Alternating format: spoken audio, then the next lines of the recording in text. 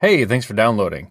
Don't forget to subscribe and leave a positive review for me in iTunes. You can also check out my all too rarely updated website at tracknerds.com. Enjoy the show.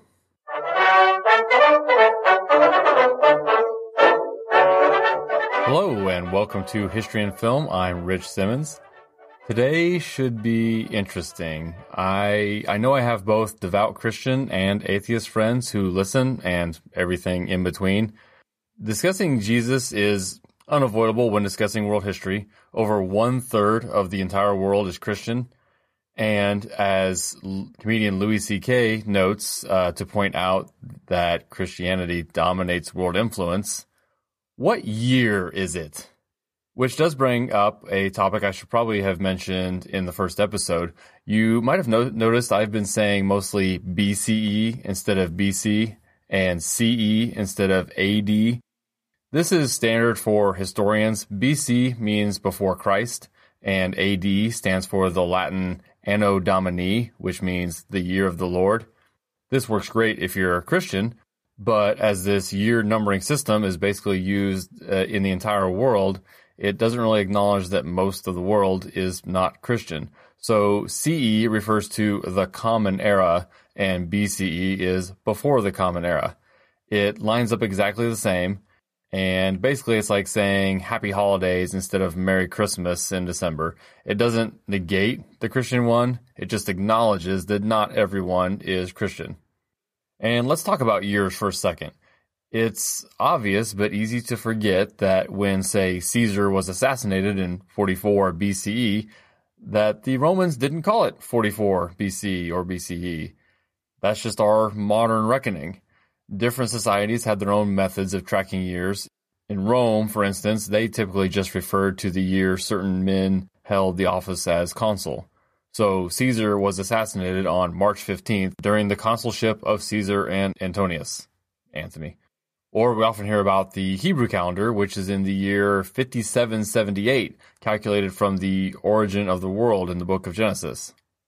Dating from the birth of Jesus wasn't developed until 525 CE and wasn't popularized until being endorsed by the Emperor Charlemagne around 800 CE. Plus, it turns out the monk who did the calculations in 525 was wrong, and Jesus was actually born closer to 4 BCE instead of the 1 CE that would have been intended. It's worth noting that there was no year 0. Think of it this way. Year 1 CE or AD 1 would equal the first year of the Lord. The year before that would be the first year before Christ, so 1 BC. This all led to a lot of conversations I had leading up to and during the year 2000 and explaining to friends that it was the last year of the 20th century, not the first year of the 21st century. It's simple if you count. 1 through 100 is the first century.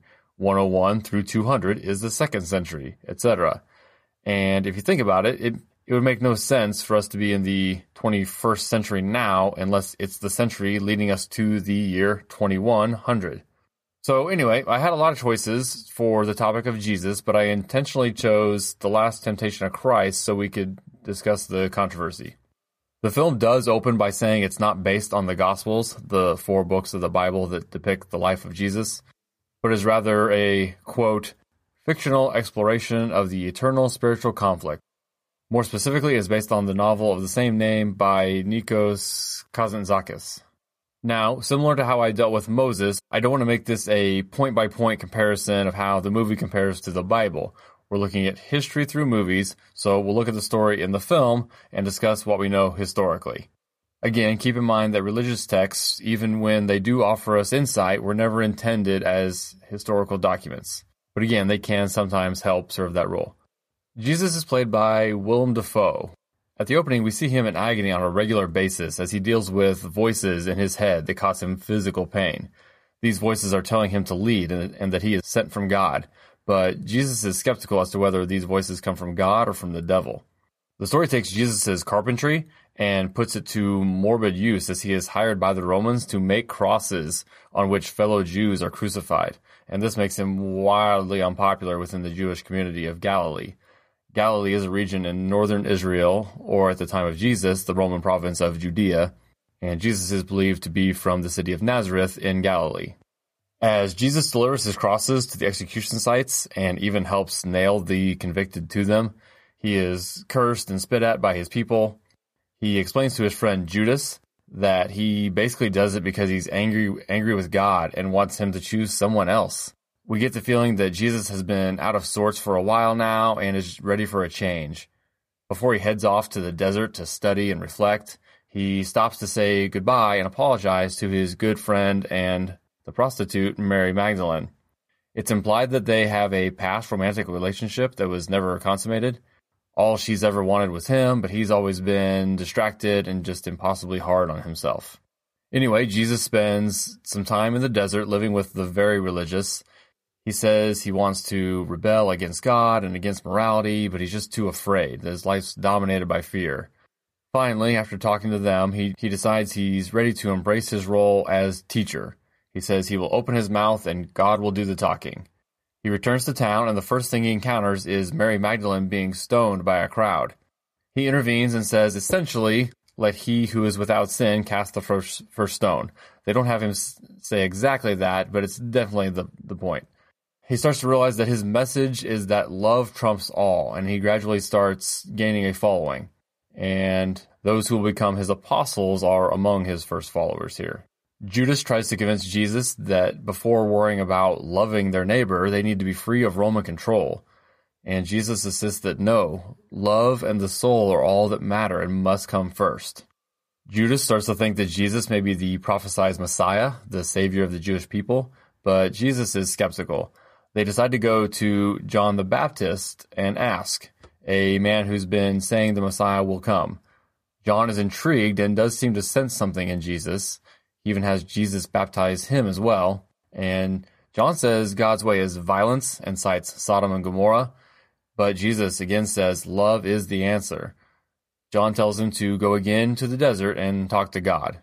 Then this time in the desert, Jesus has visions of what appears to be Satan tempting him. The first is telling him to just stop trying to save humanity and have a nice, normal life with a family.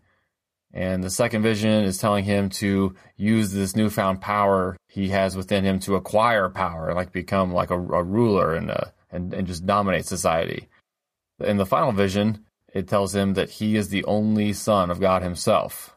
So again, he's always kind of unsure who these visions are from. When he returns again to civilization, he hears that John the Baptist has been killed at the order of Herod, the ruler of Judea. This is the son of Herod the Great, who built the fortress at Masada.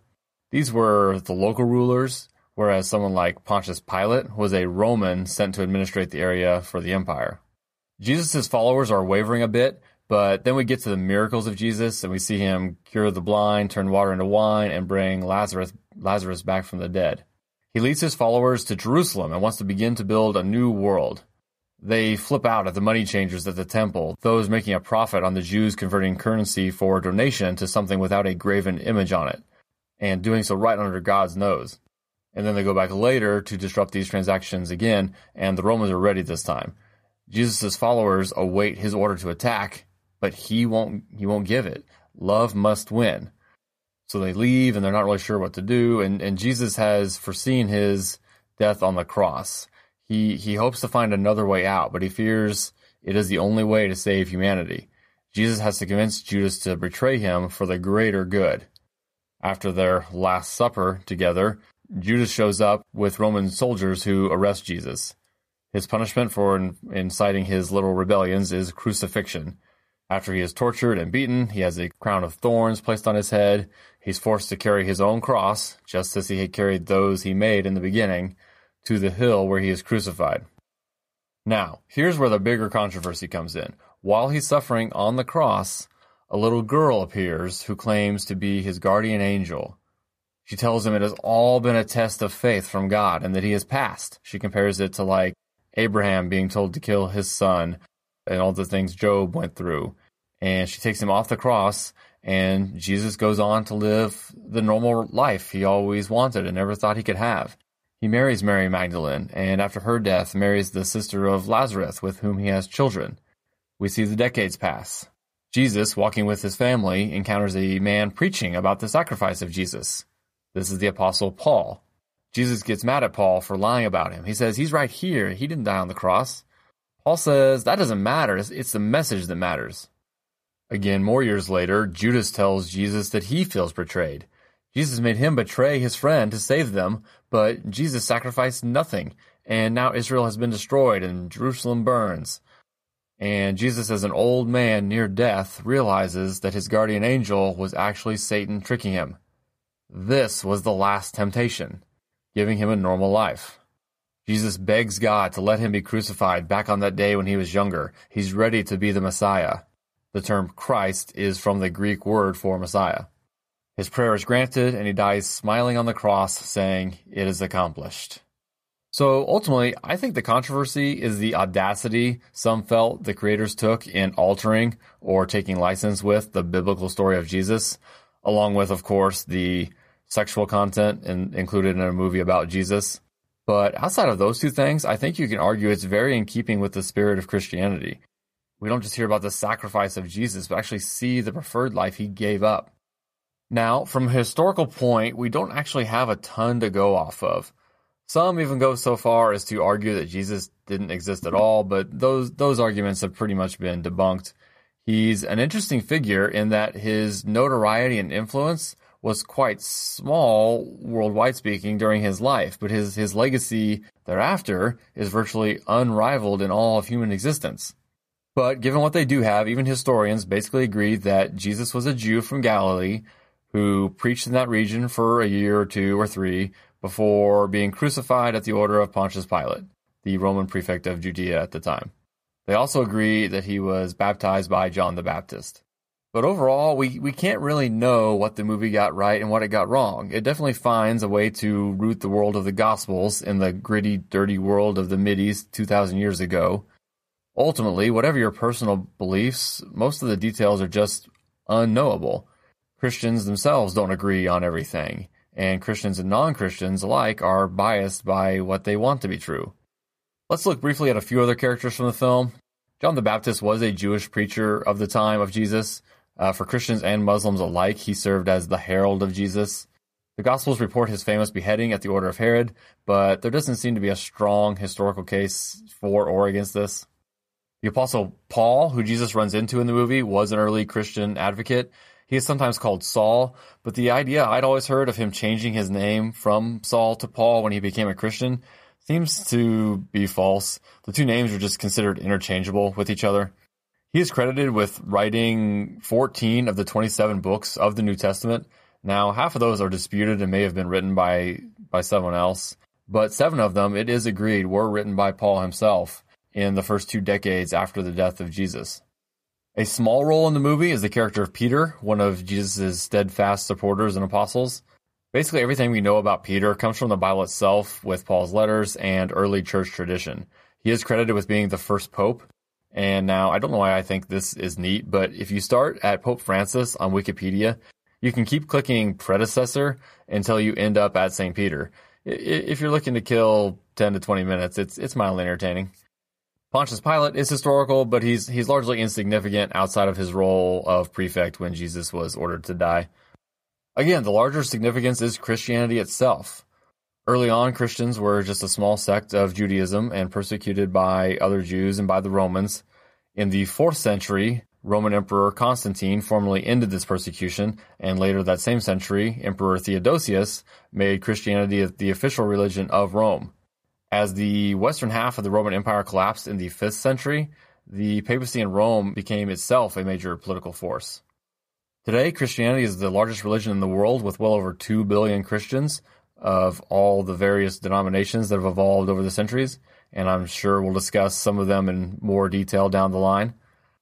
I suppose I could call myself a cultural Christian. I don't go to church. I did grow up celebrating Christmas and Easter, but they were always more about holiday and family traditions than they ever were about religious belief.